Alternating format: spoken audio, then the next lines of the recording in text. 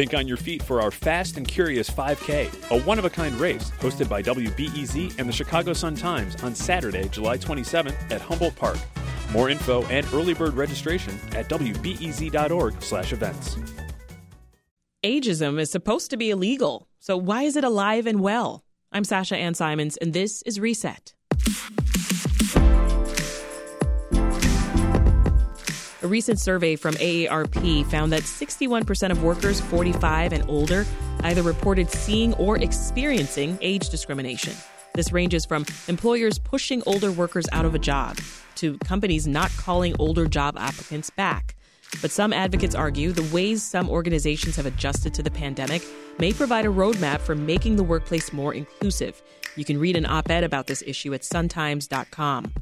With us is Mary O'Donnell, who co-authored the op-ed. She's president of RRF Foundation for Aging. Also joining the conversation is Tom Kaczmarski. He's a member of the RRF Board of Trustees. He's also the founder of Kaczmarski Innovation Consulting Firm. Mary, what kinds of examples of age discrimination do you hear about from the older adults in your network? Sadly, far too many examples. We think of ageism as discrimination against older people or younger people. It can be people of all ages due to negative and inaccurate stereotypes. And so, Sasha, like so many other isms, sexism, racism, ageism can show up in both implicit and explicit ways. So it can be, structural in nature, say within a large corporate structure, as you mentioned, not calling older applicants back if they see certain years on their resume, or it can be very personal, say between two colleagues or a group of colleagues that might be excluding older or younger coworkers out of even informal things like happy hour meetups and the like.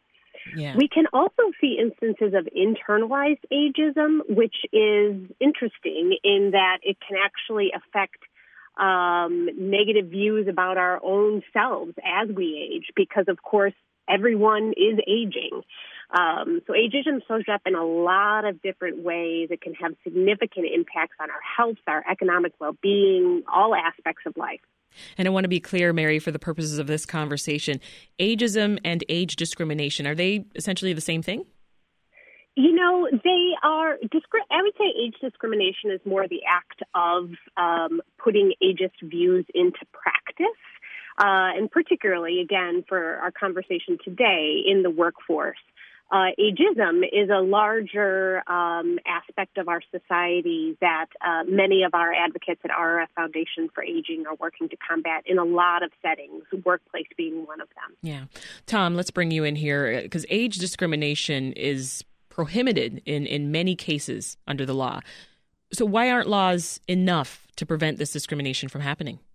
Yeah, well, that's a great question, Sasha, because in fact, when you see so many organizations that have forced retirement ages at age 62, 63, 64, that begs the question, right, as to whether or not there really are. I just had a good friend who just turned 61, and she needed to leave her accounting firm because she was going to turn 62. But the real issue, but the real issue here is I call it the terminology of ageism. And the terminology of ageism is when you hear things in the workplace like, this person is overqualified, or we need fresh faces, or we need more new blood. And then when you hear references to, I define it as we should call people older adults and younger adults. Mm-hmm. Because when we throw in the terms like elderly and the silver tsunami that's coming and et cetera, it really just perpetuates ageism in the workplace and makes that discrimination even stronger. Mary, there's also research that shows that older women experience age discrimination earlier and more severely than men. What do you make of that? Sadly, I'm not surprised by that. And we see that in our work at RRF Foundation for Aging with many of the research and advocacy efforts that we support. So much of our society is thinking about diversity, equity, and inclusion, including us at RRF Foundation for Aging. And we think that in terms of that equity lens, far too often age is overlooked as one of the aspects of our identity that can contribute to marginalization. Mm-hmm. And we know that in terms of the intersectionality with different aspects of our identity, if you are both an older person and a woman, or an older person and a person of color, or an older woman of color, where you have multiple aspects of your identity intersecting, that unfortunately can lead to even more challenges in your economic security. We know from, for instance, some of the research that we've funded out of the New School in New York, that older people of color and older women of color in particularly see particular disadvantages in being able to live with the dignity and quality of life that they want and need. Yeah. We know that many older people actually have to keep working, not just want to, but need to for their economic ability. And then other people actually have a desire to continue to contribute to the companies or organizations or issues that they love and care about. And it's a real missed opportunity, Sasha, if employers kind of step away from the experience and insights that older workers can contribute. Mm-hmm. And we hope that more and more now, employers who are forward-thinking and innovative and equity-oriented will look to older workers as not a problem, but a really powerful solution. Yeah, and some numbers here to support what you just mentioned, Mary. According to AARP, about a third of U.S. households headed by someone 55 or older, they don't have a pension or retirement benefits, meaning they will have to continue working. Tom, can you talk about some other ripple effects here of age discrimination? Yes. I think the opportunity right now, Sasha, as a result of the pandemic and all of the changes that have been occurring in the workplace and the recognition of, just like earlier on your show, the quiet quitting and the culture changes that are occurring, this is a fantastic opportunity to not only knock out of the park ageism in the workplace, mm-hmm. but to leverage and use older adults as a way to fill some of the labor shortages. And the reason why it'll work so great now is because we all understand the need to have flexibility and to have job sharing and to put in place mechanisms where older adults in particular could just thrive. So I think it's a great time to actually take a look at this and figure out how we can get older adults better integrated into the workplace. Just one other thought. 21 years ago, I started an organization called Chicago Innovation, which celebrates, educates, and connects innovators. It's the largest organization in Chicago serving innovators. And we formed a program called Ageless Innovators about 4 years ago in order to pair an older adult with a younger adult to have an intergenerational connection, but to have them co-mentor each other. Yeah. And I think that's the real key is understanding and seeing the value of younger people and older people and what they can each bring to the job. Absolutely. And the reminder for folks that, older employees, they do have lots of experience, lots of knowledge that it's truly beneficial to any workplace. In the Sun-Times op-ed, you write that the typical workplace now includes workers from up to 5 generations, right? So talk just a little bit more about that, Mary, and the benefit of having age diversity on the job. Absolutely. It's really an exciting time, and it is true, up to 5 generations in the workplace.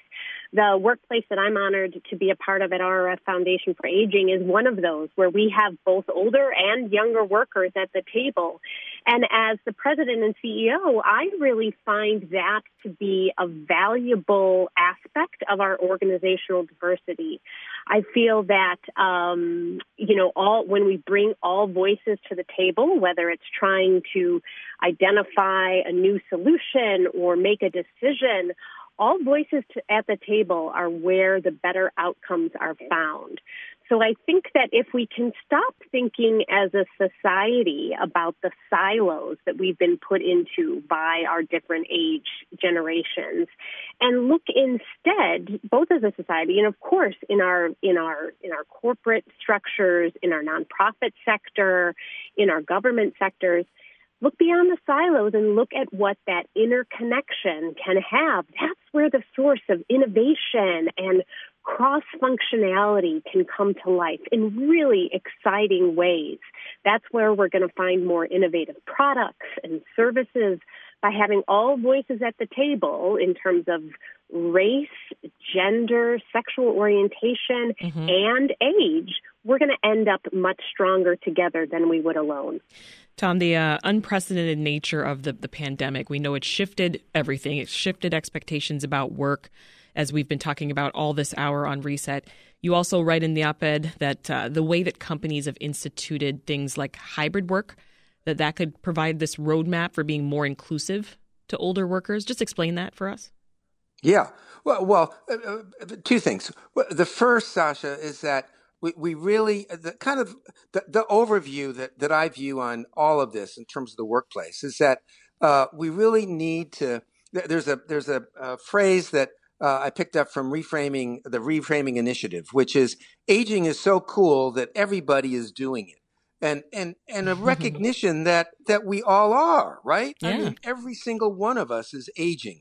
And that's just a fact. Right. And so the power of having a hybrid team of greater diversity of all types is that innovation becomes much stronger. Problem solving becomes much better because you're getting people with different perspectives and different experiences looking at a problem from different angles and coming up with different and better ways to solve it. Yeah. So it makes so much sense, doesn't it? Yeah. Well, I mean, to me, for sure. Yeah. Well, before we run out of time here, briefly tell me, what's next? What do you want to see?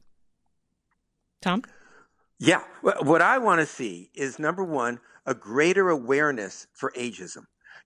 I want people to change their language and to be able to talk differently about older and younger adults. I want people to accept the fact that we all have a lot to contribute regardless of our age. Right. And we also need to stop focusing on the youth just as the paragon or the benchmark or the model that we all want to go back to, as opposed to really see the value and the power of intergenerational connections.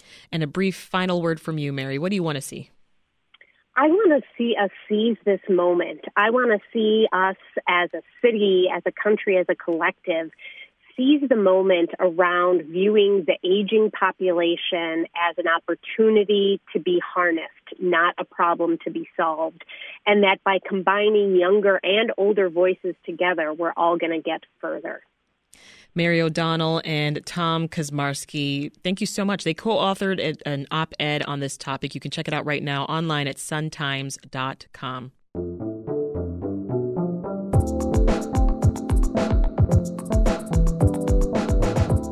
This episode of Reset was produced by Linnea Dominic, and it was edited by Andrew Merriweather. If you're looking to stay up to date on all the important stories in Chicago and beyond, then subscribe to our podcast.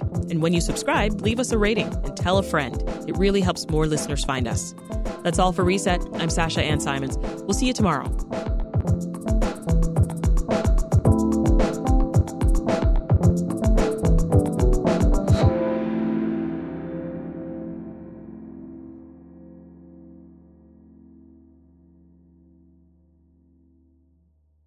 Thanks for listening to the news live on WBEZ and NPR.